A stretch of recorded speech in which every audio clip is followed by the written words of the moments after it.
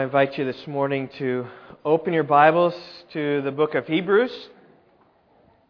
As you're turning there, I want to take some of you who are a bit older down memory lane. Perhaps some of you remember the old television commercials for Parquet margarine. Maybe some of you. How many of you remember that? How many of you are old enough? Okay, so for some of you kids, I want to help you with this. The commercial would go something like this: this actor would be seated on the table and would have his margarine, his Parquet margarine there, would have a piece of bread and his butter knife in hand, and would be about to butter his bread, and then the Parquet margarine tub would become like a mouth, and out of it would say what? Everyone together. No, he said butter. And the actor would be startled and say, because normally food doesn't talk to you very much, right? And here's this talking tub of margarine. And after he gains a composure, he says, "No, margarine." And then the Parquet would say what? Butter. Okay, let's say just butter. Ready? 1, 2, 3. Butter. He'd say margarine, and the Parquet would say butter. And then eventually he would take his knife or maybe his finger and he'd lick it and he'd say, butter. And which response the margarine would say? Okay, look at all of you. Remember that. Now, here's the amazing thing. Okay. Is that was like 30 years ago. 20 years ago. Is that amazing?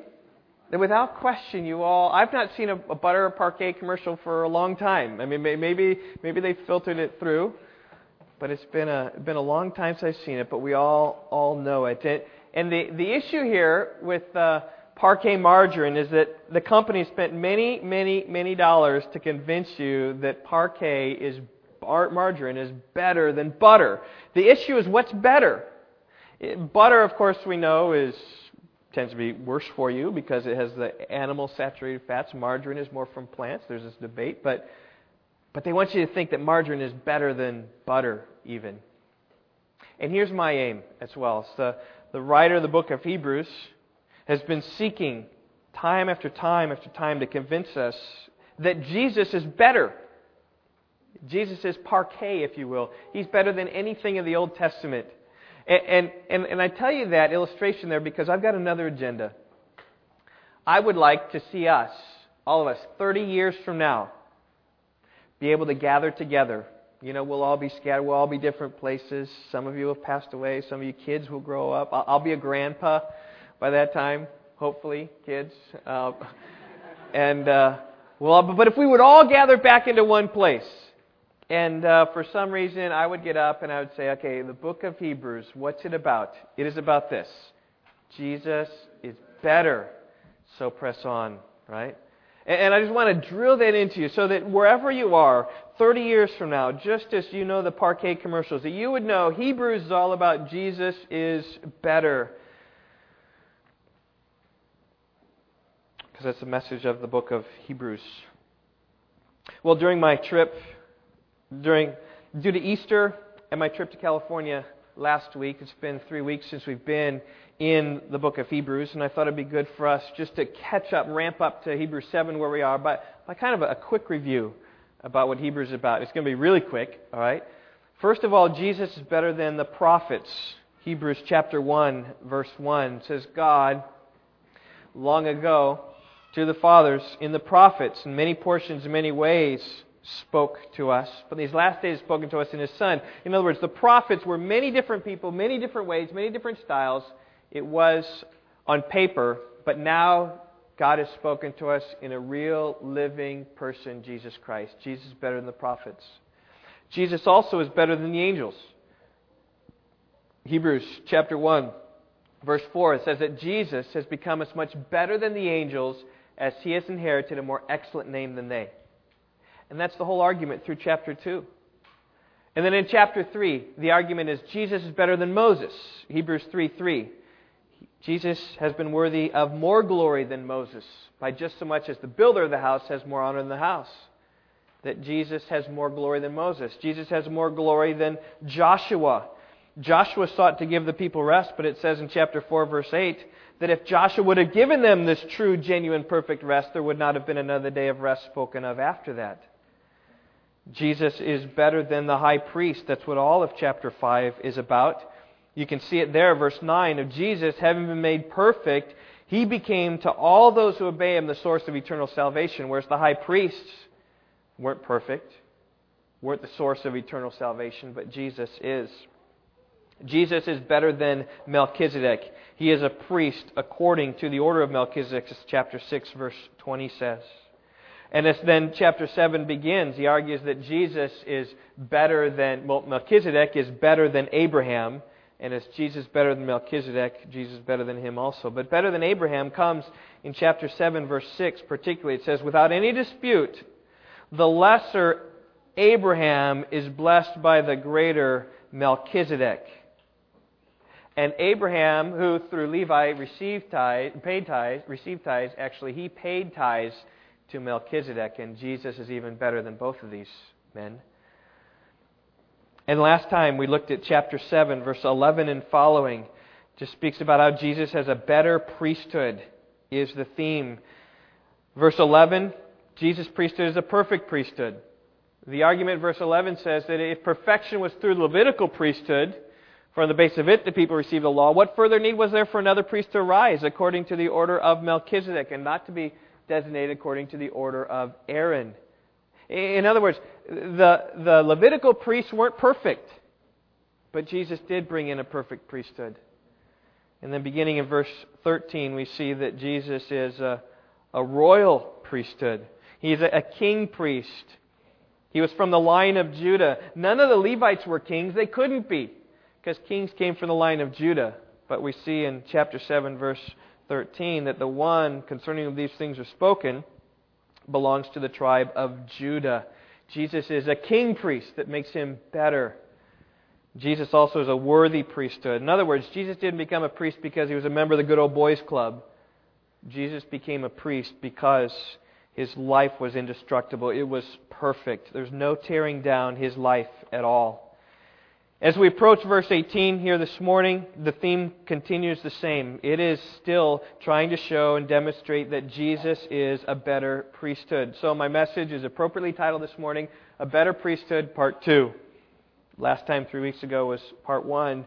And as you look at this passage, it really just unfolds itself. The outline does.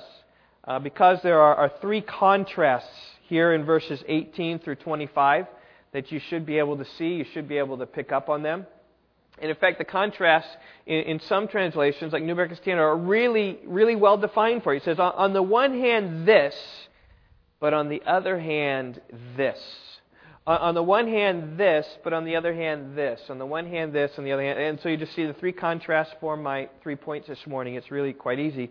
And just, my aim each week as I preach to you all and teach the Bible, I want you to go home not saying, wow, that was a good message, because, wow, I never saw that before, and I don't know how, but it was really good. No, what I want you to go home and say, wow, that was a really good message, because he just said what the Bible said. I just see it flowing right from here. And so, as you go home today, as you think about the 3 points that I have, I want you to see they just flow right from the text.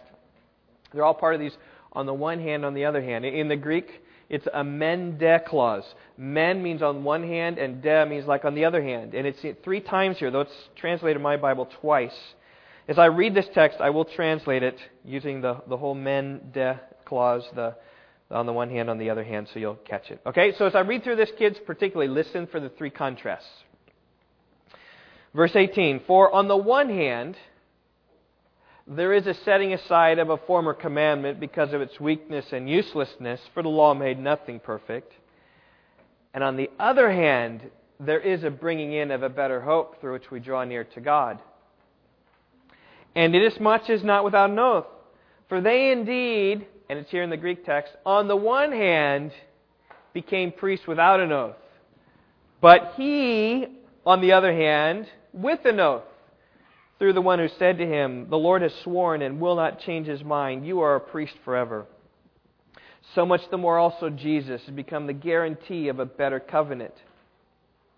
The former priests, on the one hand, existed in greater numbers because they were prevented by death from continuing. But Jesus, on the other hand, because He continues forever, holds His priesthood permanently. Therefore, He is able also to save forever those who draw near to God through Him, since He always lives to make intercession for them.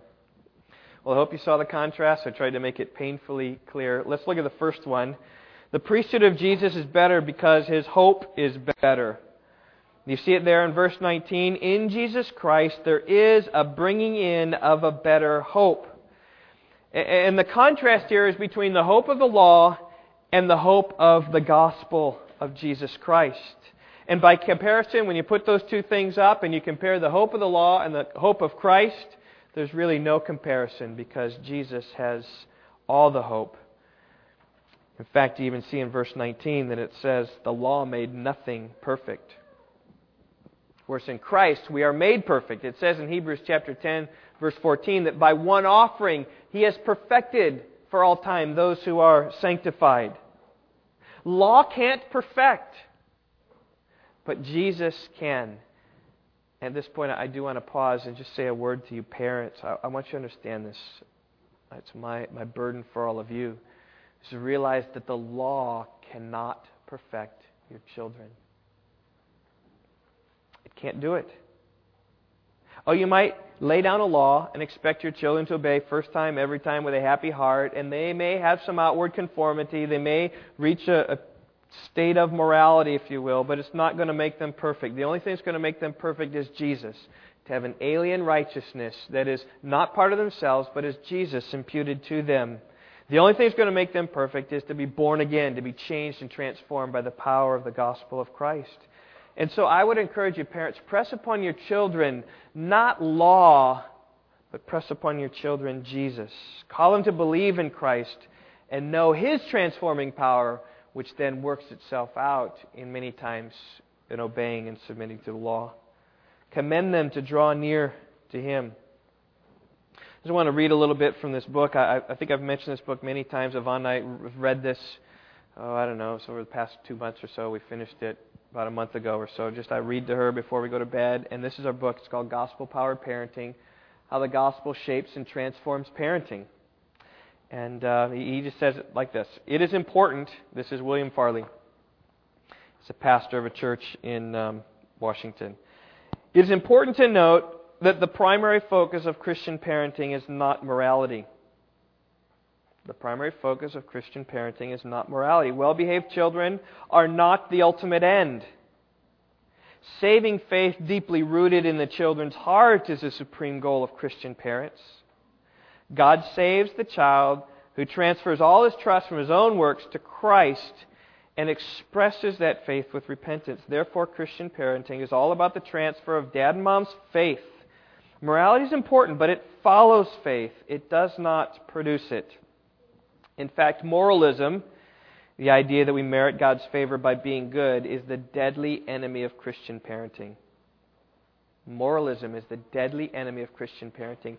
And too many times, churches are filled with good kids, but they're moral kids. It's deadly enemy to Christian parenting. Moralism trusts its own goodness, virtue, and principled intentions to get a not guilty verdict from God on the day of judgment. It's deceptive. A cloak of morality over an unregenerate heart can make it difficult to discern the child's true spiritual condition. But Paul rejects moralism. We hold that one is justified by faith apart from the works of a law, Romans 3:28. And in Galatians he adds, we know that a person is not justified by works of a law, but through faith in Jesus Christ. We're not seeking to transfer morality. We're not looking just for well-behaved kids. We're looking for kids who've been changed by the gospel of grace. And then he goes on a couple pages later about different ways in which the gospel affects parents. I just want to mention some of them. He's got 7 of them, which outlines the book. The gospel teaches Christian parents to fear God because of everything that God is, His wrath on sin, the glory and grace, just to fear Him, to really trust in Him. Because our kids, they'll grow up, is only because God has done a work in our children. The gospel motivates parents to lead by example. And by there, he's just talking about those who are humble and contrite of spirit and affectionate with their kids will make the big effect. The gospel teaches and motivates parents to discipline their children because the gospel shows the horrors of hell. And discipline comes not by way of punishment or retribution or anger. Discipline comes so as to teach children the awfulness of sin, that they might turn to Christ.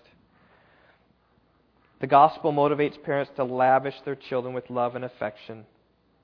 Isn't that what God has done with us? We love because He first loved us. And the gospel is the solution for inadequate parents. You think about how many times you've messed up parenting? There's lots in our life. And the gospel just says, I've messed up, God, but I just trust you to cover it and help. And so I just encourage you, parents, to know the law isn't going to sanctify your kids. It's not going to. And just like the law here, the Old Testament made nothing perfect. Oh, there was much activity. There were feasts and festivals and sacrifices and priests and animals and blood and smoke and incense and buildings and altars and tables and laws of morality. Much good. But in the end, nothing was made perfect. In fact, the book of Hebrews even talks about how the law doesn't make anything perfect. Chapter 9, verse 9 says, both gifts and sacrifices are offered, which cannot make the worshiper perfect in conscience, since they relate only to food and drink and various washings, regulations for the body imposed until the time of Reformation. They're just external things, what the law is. Just food and drink and outward things until a better time comes. And then Hebrews chapter 10, verse 1 says, the law, since it's only a shadow of the good things to come and not the very form of things, can never, by the same sacrifices which they offer continually year by year, make perfect those who draw near. The law isn't the way to be made perfect, but with Jesus Christ we are. In Jesus Christ we can stand before God with no spot or wrinkle. We have been sanctified through the offering of the body of Jesus Christ once for all. Hebrews 10:10. Our sins are completely forgiven through the death of Christ. God remembers them no more, and our hearts are sprinkled clean from an evil conscience, and our bodies are washed with pure water through the gospel of Christ.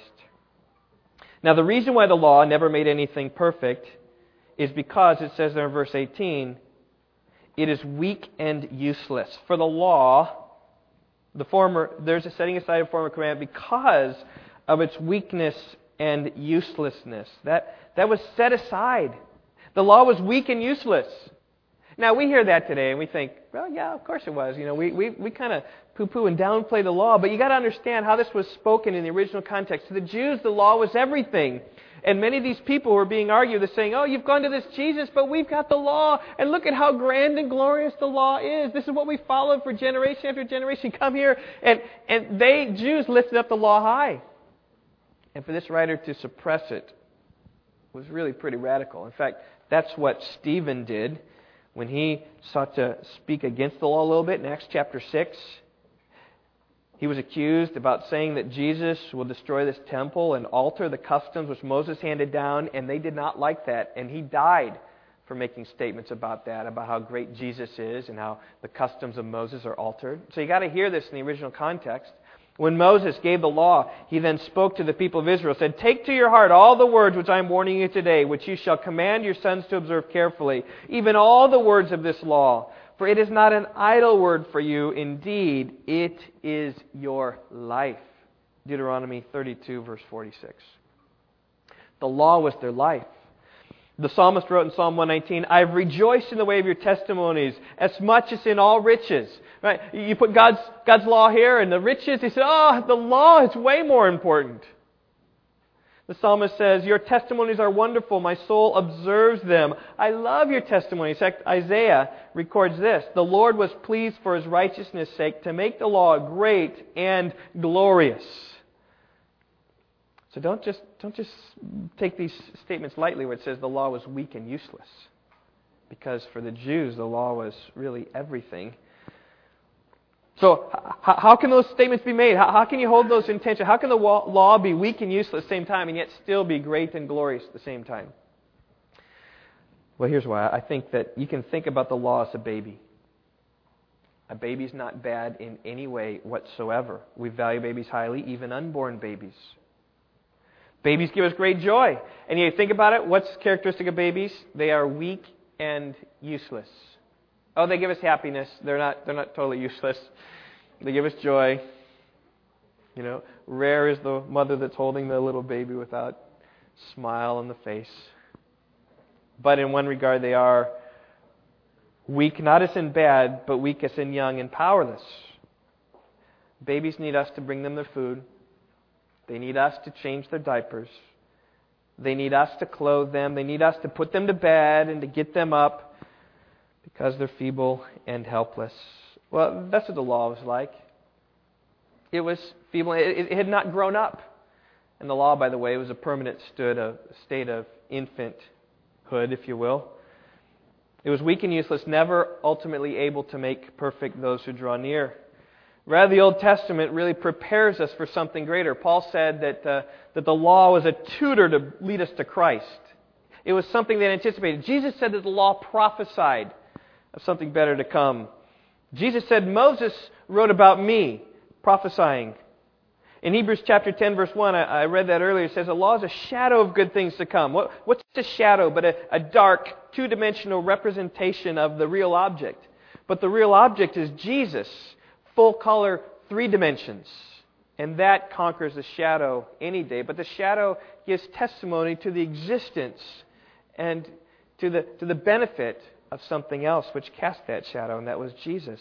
The law was to show us our sin and to prepare us for something greater. And even you get that sense here in verse 18 because it says, on the one hand, there's a setting aside of a former commandment. This word former, it's not that it's former that's old and past. It's former in the sense that it was first in coming, but there is something going to be led in after that. In fact, that's the allusion also when he says in verse 19, on the other hand, there is a bringing in of a better hope. This was the former thing which had to come first, but then there was this bringing in of the better, which is Jesus. Jesus is the better hope. You know, the law had a hope. It had a hope in everything that we could do, is really what it was. When we sinned, we found an animal. We looked among all the animals and we said, okay, I think this one will be good enough. And we brought the animal to the priest.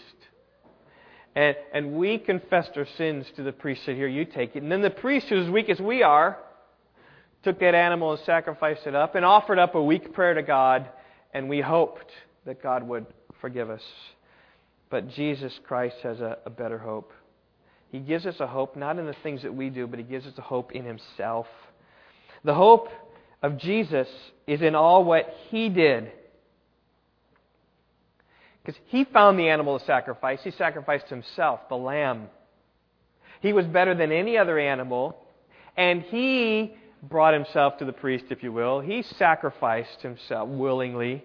He said, no one takes my life. I lay it down of my own accord. I have the authority to lay down and take up. And God has declared without question that Jesus is the one that God accepts as a sacrifice. Hebrews chapter 1 verse 3, Jesus sat down at the right hand of God. He's seated there waiting for His enemies to make a footstool for His feet. And I'll just say the hope that we have in Jesus far exceeds any hope that the law could ever give. Jesus is a better priesthood because His hope is better.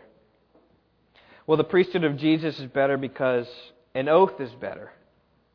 And you can see that in verse 20, which introduces the subject. And inasmuch as this hope with Jesus is not without an oath. It's the second contrast. The first contrast was about hope. The law had no hope. Jesus is all hope. Now here's an oath. Okay? And it speaks about, here's the contrast with an oath. Verse 21. You could read it this way. I'm going to read it again. For they, on the one hand, indeed became priests without an oath. But He, on the other hand, with an oath, through the one who said to Him, the Lord has sworn and will not change His mind. You are a priest forever.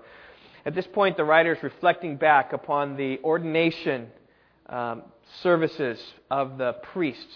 And you can read about them in Leviticus 8 and Leviticus 9. It's very interesting there about what took place. It's a remarkable story. The Lord told Moses, take Aaron with his sons with him, and the garments, and the anointing oil, and the bowl of the sin offering, and the 2 rams, and the basket of unleavened bread, and assemble all the congregation at the doorway of the tent of meeting. It's a very public thing. So Moses takes Aaron and his sons, and his clothes, and the oil, and an ox, and 2 rams, and the unleavened bread, and brings them all before all the people.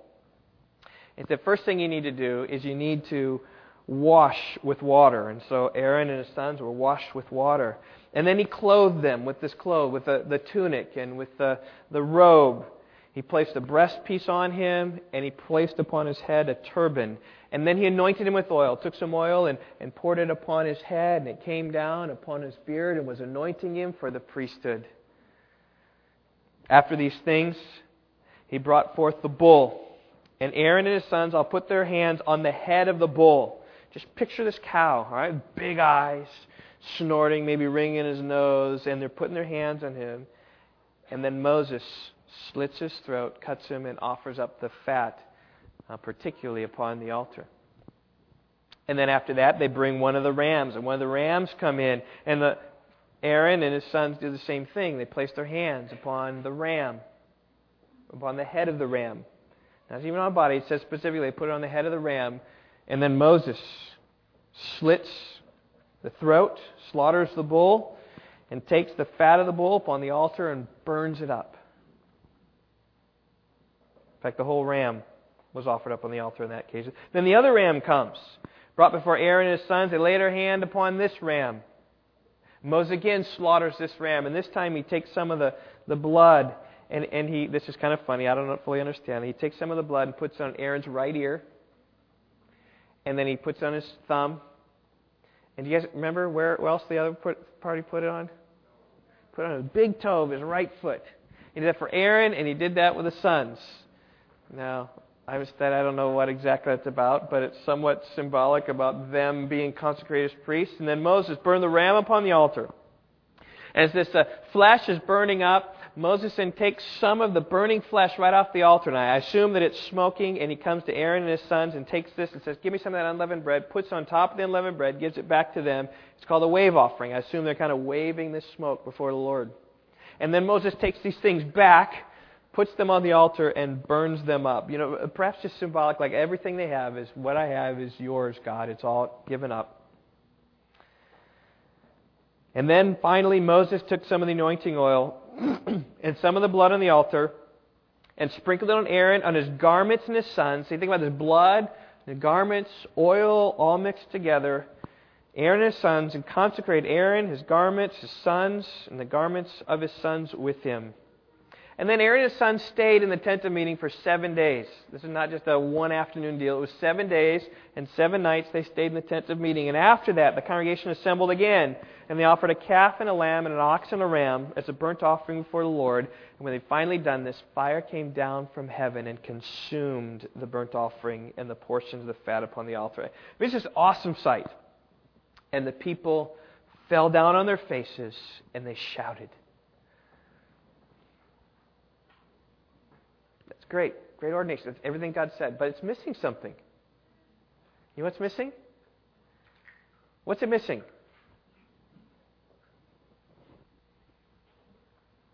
What is it missing?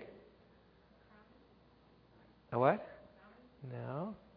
Wasn't missing that. That's good. So what? Okay, provision for sin, yeah, perhaps. It's missing an oath. It's the key point here. It's missing an oath. God said to do this, and it all took place, but it was missing an oath. This pattern was followed not only by Aaron, but his sons after him, his sons after him, sons after him. It's got everything there. To be sure, they followed God's instructions. God affirmed the process here, but God made no oath at this time or at any other time about the priesthood here. And Eugene Peterson writes in his translation of the Bible, The Message, he says, the old priesthood of Aaron perpetuated itself automatically, father to son, without explicit confirmation by God. But Jesus is different than the Old Testament priests. The Lord made no oath with them, but He made an oath with Jesus, saying in verse 21, the Lord has sworn and will not change His mind. You are a priest forever. Or as Eugene Peterson says, but then God intervened and called this new permanent priesthood into being with the added promise. God gave His word. He won't take it back. You're the permanent priest. Again, quoting from Psalm 110, verse 4, where he's been expositing Psalm 110, all of chapter 7. And he picks up this first phrase. We've not seen this phrase before. We've seen this fact that he's a priest forever according to the order of Melchizedek in chapter 6, verse 20. We see that also in chapter 7, verse 17, and we see just a little bit quote of it. But he steps back a little bit and catches all of verse 4. The Lord has sworn and will not change His mind. God decreed the priesthood of Jesus, and that settled it. Unlike any of the priests of the Old Testament. When Nadab and Abihu, who, by the way, were sanctified and ordained for this office of the ministry, perhaps even their first time into the altar to offer altar and incense to the Lord, offered a strange fire before the Lord. Just as the fire came down and consumed the sacrifice of the altar at the ordination of Aaron and his sons, so also fire came down from heaven and consumed Nadab and Abihu for offering the fire in the wrong way. God had made no oath about them that they are going to be priests forever. But if God had made an oath to Nadab and Abihu that their priesthood is forever, even how badly they did it, they would not have been consumed like He did. Because that's the nature of an oath. When God swears it will come to pass. Because it says in Hebrews 6:18 it's impossible for God to lie. And when God makes this oath about Jesus being a priest forever, it's going to take place. And Jesus is a priest forever. And the point here of verse 22 is this, that so much the more also Jesus has become the guarantee of a better covenant. He's become a guarantee because God has promised with an oath. You know, we like guarantees in this life, don't we? We have an electronic keyboard at our house.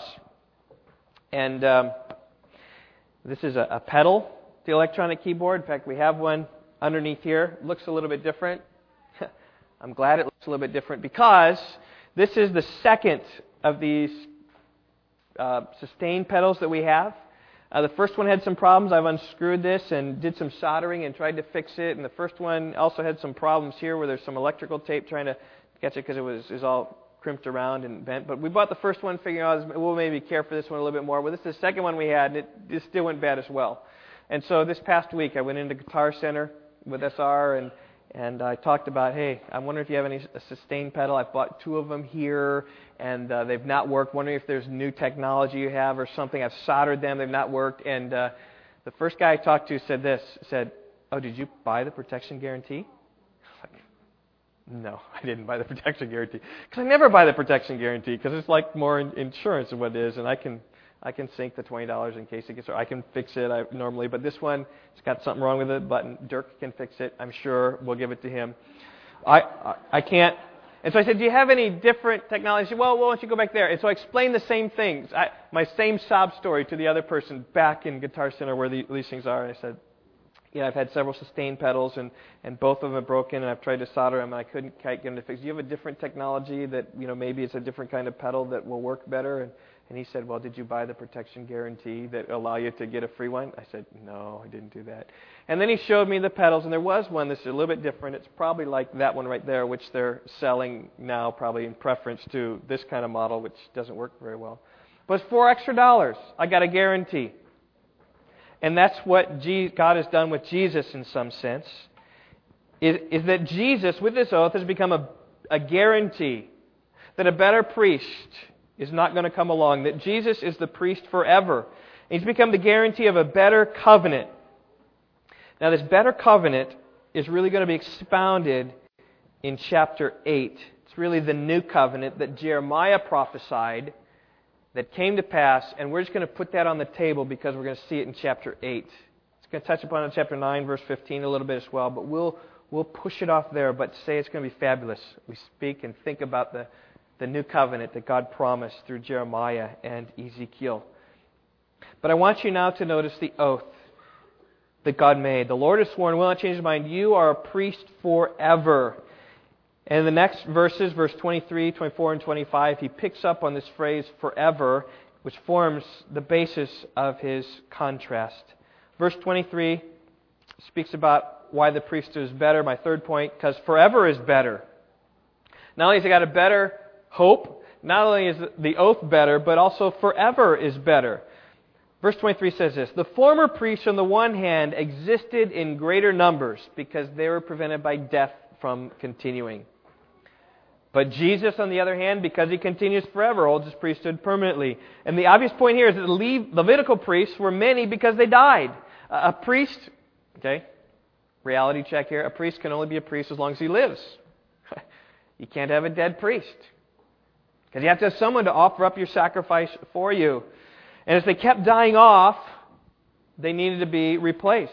Josephus, the Jewish historian, has a list in his Antiquities, right near the end of it. And he describes the number of priests that they had. And he said that from the time of the ordination of Aaron until the time of AD 70, when Jerusalem was destroyed, the temple was destroyed, so there's no more sacrifice after that. He counted 83 high priests. The Talmud has some more than that. Maybe they're just counting priests as well, but 83 high priests from that time. And there were so many of them, and Josephus even names many of them. He doesn't name all 83, but names many of them. And the reason why there are so many is because of the shortness of life. In Israel, there were 20 kings in Israel. And in Judah, how many kings were there? Do they know this yet? Some of the kids in your class?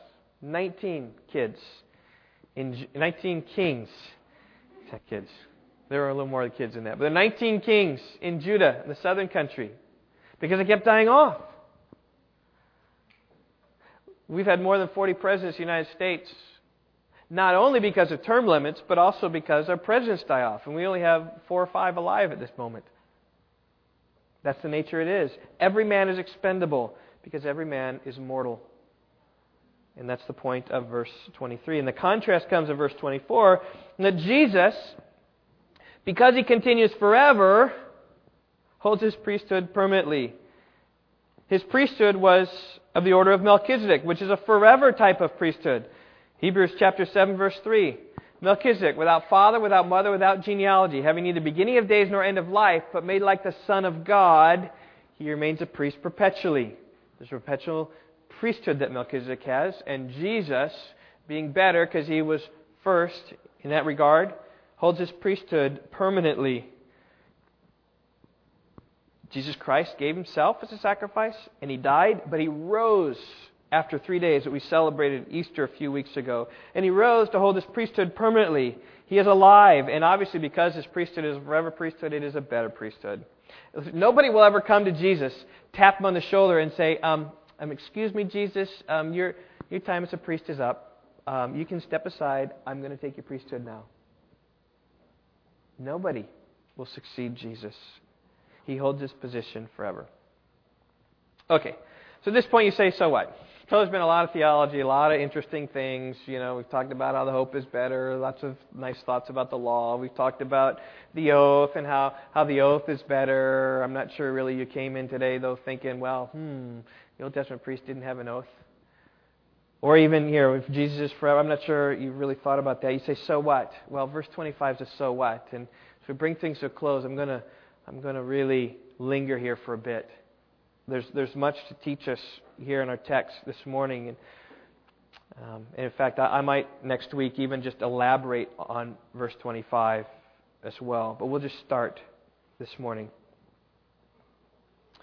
Verse 25, therefore, it's like the conclusion. This is the application to our text. Therefore, He is able also to save forever those who draw near to God through Him, since He always lives to make intercession for them.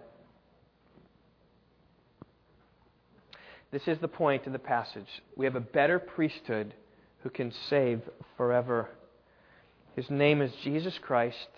He's a perfect priest. He's a royal priest. He's a worthy priest. Gives a better hope. It's been with an oath. And He is forever. He's able to bring us to God. And it shows you the greatness here of Jesus in the sense that He is a forever priest. Listen, Jesus is the only way you'll come to God. Jesus Himself said, I'm the way, the truth, and the life. No one comes to the Father but through Me. You can picture God as maybe a funnel. And you got to go through Jesus in order to see the glory of God. Paul affirmed it. There's one God and one mediator between God and man, the man Jesus Christ. There's God up there. The only way to get to God is through Jesus. Peter said, there's no other name under heaven that's been given by among men by which we must be saved. Jesus is the only way that we'll be saved, the Father. And this verse 25, is a matter of salvation.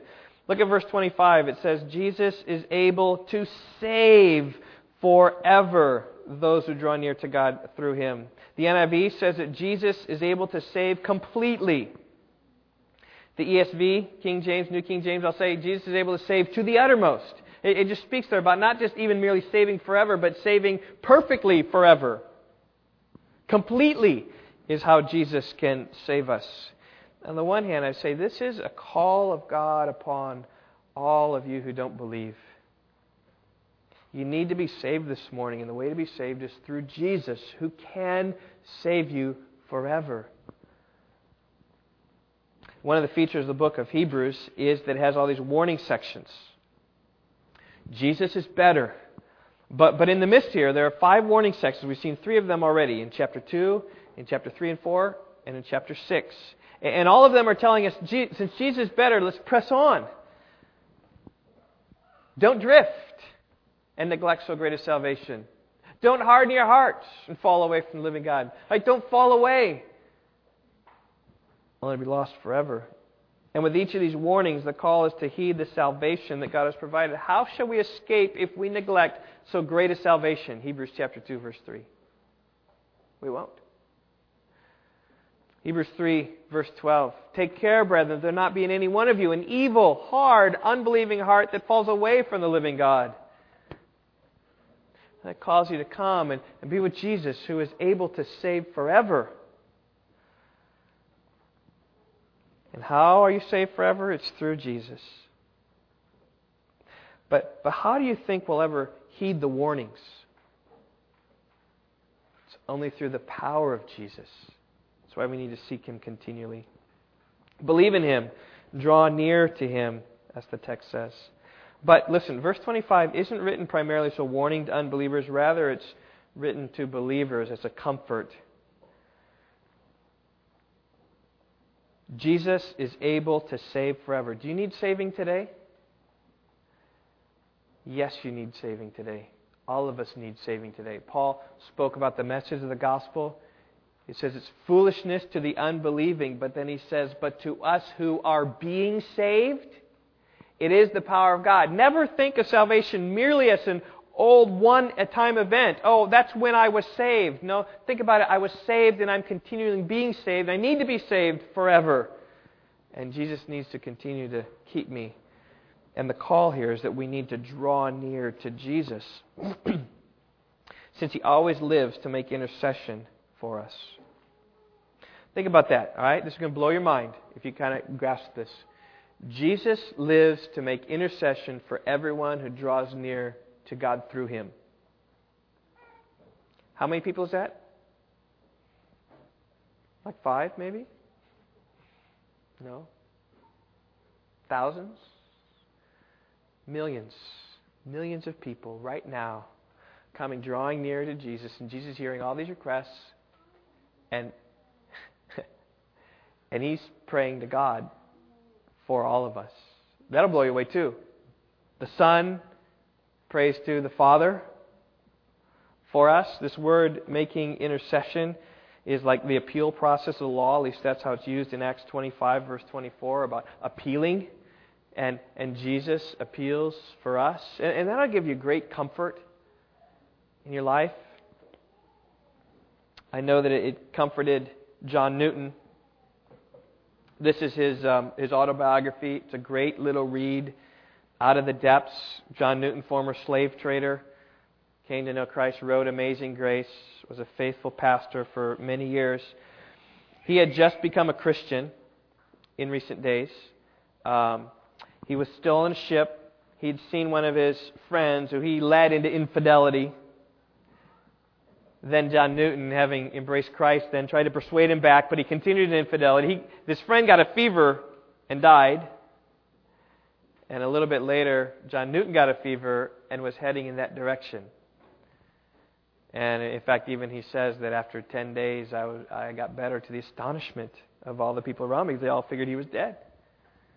with the fever. But he said this in the midst of his fever, as he's thinking about his own death and he's thinking about his conversion and how he's just barely trusted Christ after being so wicked. He said this, "My trust, though weak in degree, was fixed upon the blood and righteousness of Jesus. The words, 'He is able to save to the uttermost,' gave me great relief." That's what he said. The words, "He is able to save to the uttermost," gave me great relief. And then he started thinking about that Jesus prays for me. How can this be? He said, I was for a while troubled with a very singular thought, whether it was a temptation or fever disordered my faculties, I cannot say. I seemed not so much afraid of wrath and punishment, because he trusted in the blood of Christ, or of being lost and but I seem to be troubled, be afraid of being lost and overlooked amid the myriads continually entering the unseen world. What is my soul, thought I, among an innumerable multitude? Perhaps the Lord will take no notice of me. I was perplexed thus for some time, but at last a text of Scripture occurred to my mind and put an end to the doubt. The Lord knoweth them that are His. He's finding comfort in the fact that Jesus is always living to make intercession for him, even in a time of trial and distress. And I just hope that the book of Hebrews has that same effect upon you as you think about this. Just realize that Jesus is able to say, we just need to draw near to Him, because He is praying for us. How about this? Have you ever wondered what sorts of prayers Jesus prays? What's He praying? Well, He might be praying things like this. Father, I pray for Steve at this moment. I see the temptation that he's facing, and Father, I pray You'd strengthen him in this time so that he might trust in Your power to live a pure life. I think he prays prayers like that for his sanctification. He might be praying like this. Father, I pray for Steve at this moment. He sinned greatly, and he knows it. Feels bad about it, but I would pray that You show him the merits of My blood and lead him away from depression and keep him from thinking that he needs to be really sorrowful about his sin in order somehow to make You be appeased for his sin because it was so bad and he feels so bad, but show him the merits of My blood. Lift him out of depression. God, I pray for that. That's Jesus advocating His blood to the Father for us, right? Or you might be praying, Father, I pray for Steve at this moment. You've brought him into this trial, and he's sick, and his sickness, though, that You've brought is so he wouldn't trust in himself. Father, I pray You might help him to learn this lesson quickly so that the sickness would pass. Or you might be praying this, Father, I pray for Steve at this moment. As You know, things are going well for him. His job's going well, his family's strong, financial investments are doing well, things are booming, but he's in danger now, God. He's in danger of pride, and so I pray that You'd humble him. I pray that You'd bring some difficult things in his life so his heart won't stray from You. I think Jesus prays prayers like that. Or you might be praying, Father, I pray for Steve at this moment. He's in conflict with his friend, and it's really tearing him up, and I pray You'd strengthen him to seek humility and grace and kindness with his friend, and secure him in our love for him and not in his acceptance from others. I think he prays for that because he desires unity among the brothers. He might be praying this. Father, I pray for Steve at this moment. He has the opportunity to share the gospel with his neighbors. They're talking, oh Father, right now about their yard and their families, and I pray You'd transition things to spiritual matters. God, may You glorify Yourself by prompting him to speak forth of My work on the cross. And surely that will glorify You and me. I think he prays things for that because he wants us to see his glory. Or you might be praying, Father, I pray for Steve at this moment. He's struggling to get out of bed. He's snoozed 3 times already. And help him to see how much he needs us. So strengthen him to get out of bed so he can spend time with us as an act of dependence. And he might draw near. Help him get up. I think he prays for that. You might be praying this: I pray for Steve at this moment. It seems like he's become very busy in the affairs of life and has lost sight of my glory. Show him my glory. Well, I think these are the kind of things that Jesus prays for us. And it says He does that continually. In fact, it says He always lives. You get the sense here that this is pretty much His full-time job. What is Jesus' job right now?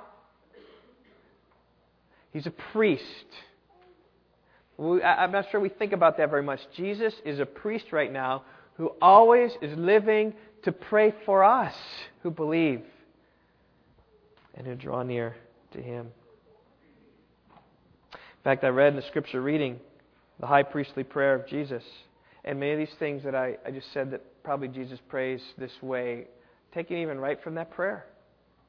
Remember, Jesus says, I want my disciples to be sanctified in truth. I want my disciples to be one, that there might be unity among the brethren. I want my name to go out, that they've believed and that they may spread that to others. I want them to have joy in me and delight, and I want them to see my glory, and I want them to love one another. That's what Jesus prayed there. I'm thinking in my heart about just taking a week off of Hebrews and just saying, let's focus on the priestly role of Jesus. John 17. Just kind of go through that in a quick way, how He prays for Himself, He prays for His disciples, and He prays for us. These are the kind of things that Jesus prays. Now, before I close, I want to ask you one more question. For who is Jesus praying? It's pretty clear there. He's praying for those who draw near to God through Him. And I just ask you, is that you? Are you drawing near to God through Jesus?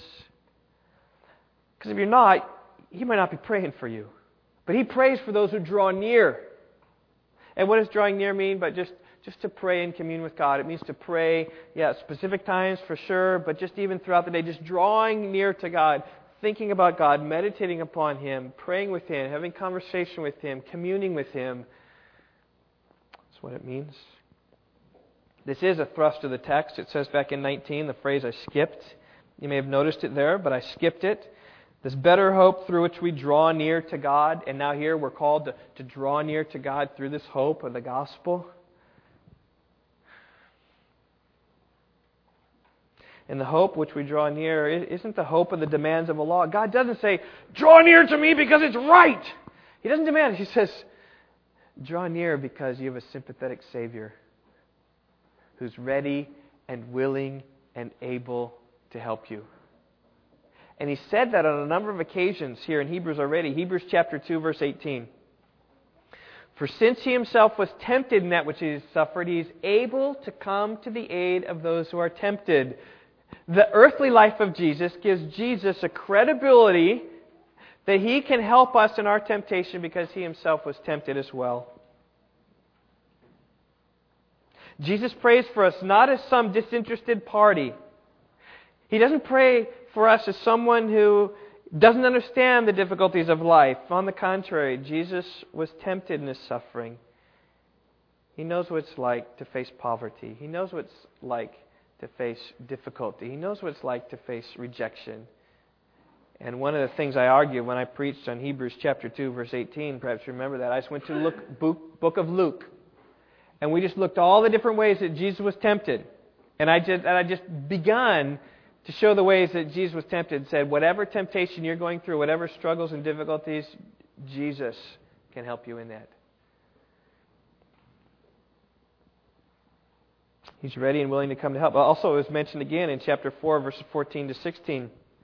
Therefore, since we have a great high priest who's passed through the heavens, Jesus, the Son of God, let us hold fast our confession. Here comes in verse 15. For we do not have a high priest who cannot sympathize with our weaknesses, but one who's been tempted in all things as we are, and yet without sin.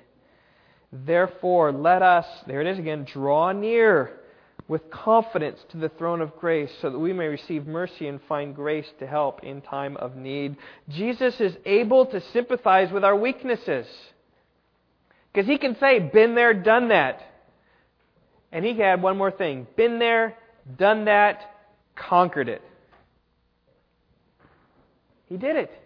And He can come and help us and show us the way. He's able to sympathize with us. And so I just say, church family, draw near to our sympathetic Savior. Draw near to our passionate priest.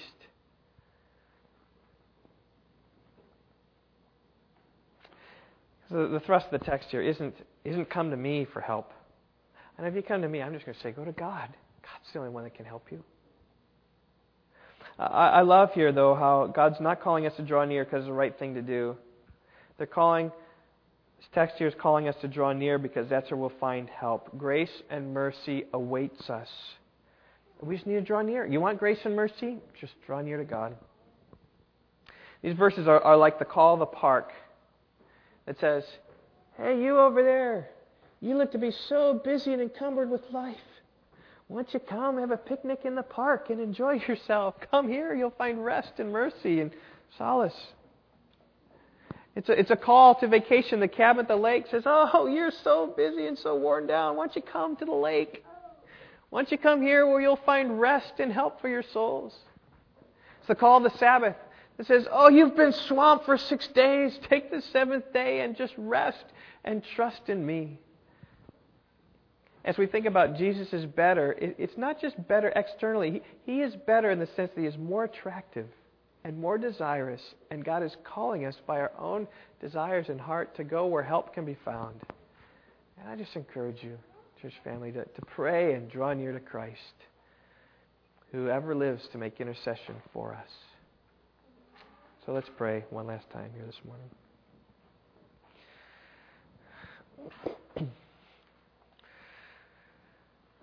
Oh, Lord Jesus, what an awesome thought it is that even now you are praying for us as we are drawing near to you. Oh, what prayers are being prayed? We don't know. And even as Paul said in Romans chapter 8, when we don't know how to pray, the Spirit Himself intercedes for us with words how to pray. And I would pray, Lord, in the confusions of life and in the difficulties we face, and the temptations, in the sorrows, in the struggles and the hardships, and even in the successes and the glories and the happiness, I pray we would always draw near to you, that our prayers would be your prayers, that you would help us when we're distressed, that you would humble us when we're proud, that you'd show us the glories of Christ when we're depressed. And so, Lord, in all these things, I pray for Rock Valley Bible Church that we'd be a praying church, praying every moment of every day, having constant communion with you as we draw near.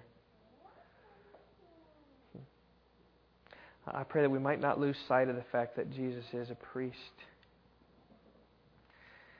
And He's a priest, not a hard priest. He's the most loving, gracious, gentle, kind priest. He's not going to change. He's always going to be the one to whom we can go. Parents will pass away. Friends will dissolve. Our friendships will, but you never will. And you're the friend that sticks closer than a brother. You're the one that's always there. And I pray you'd teach us how to draw near to you, that you might be gracious to us and give us a joy, that we'd have a unity among one another, that we would share the glories of the gospel, the happiness and joy we found in Jesus. Help us these things, Lord, I pray. And keep us for another week. In your name, amen.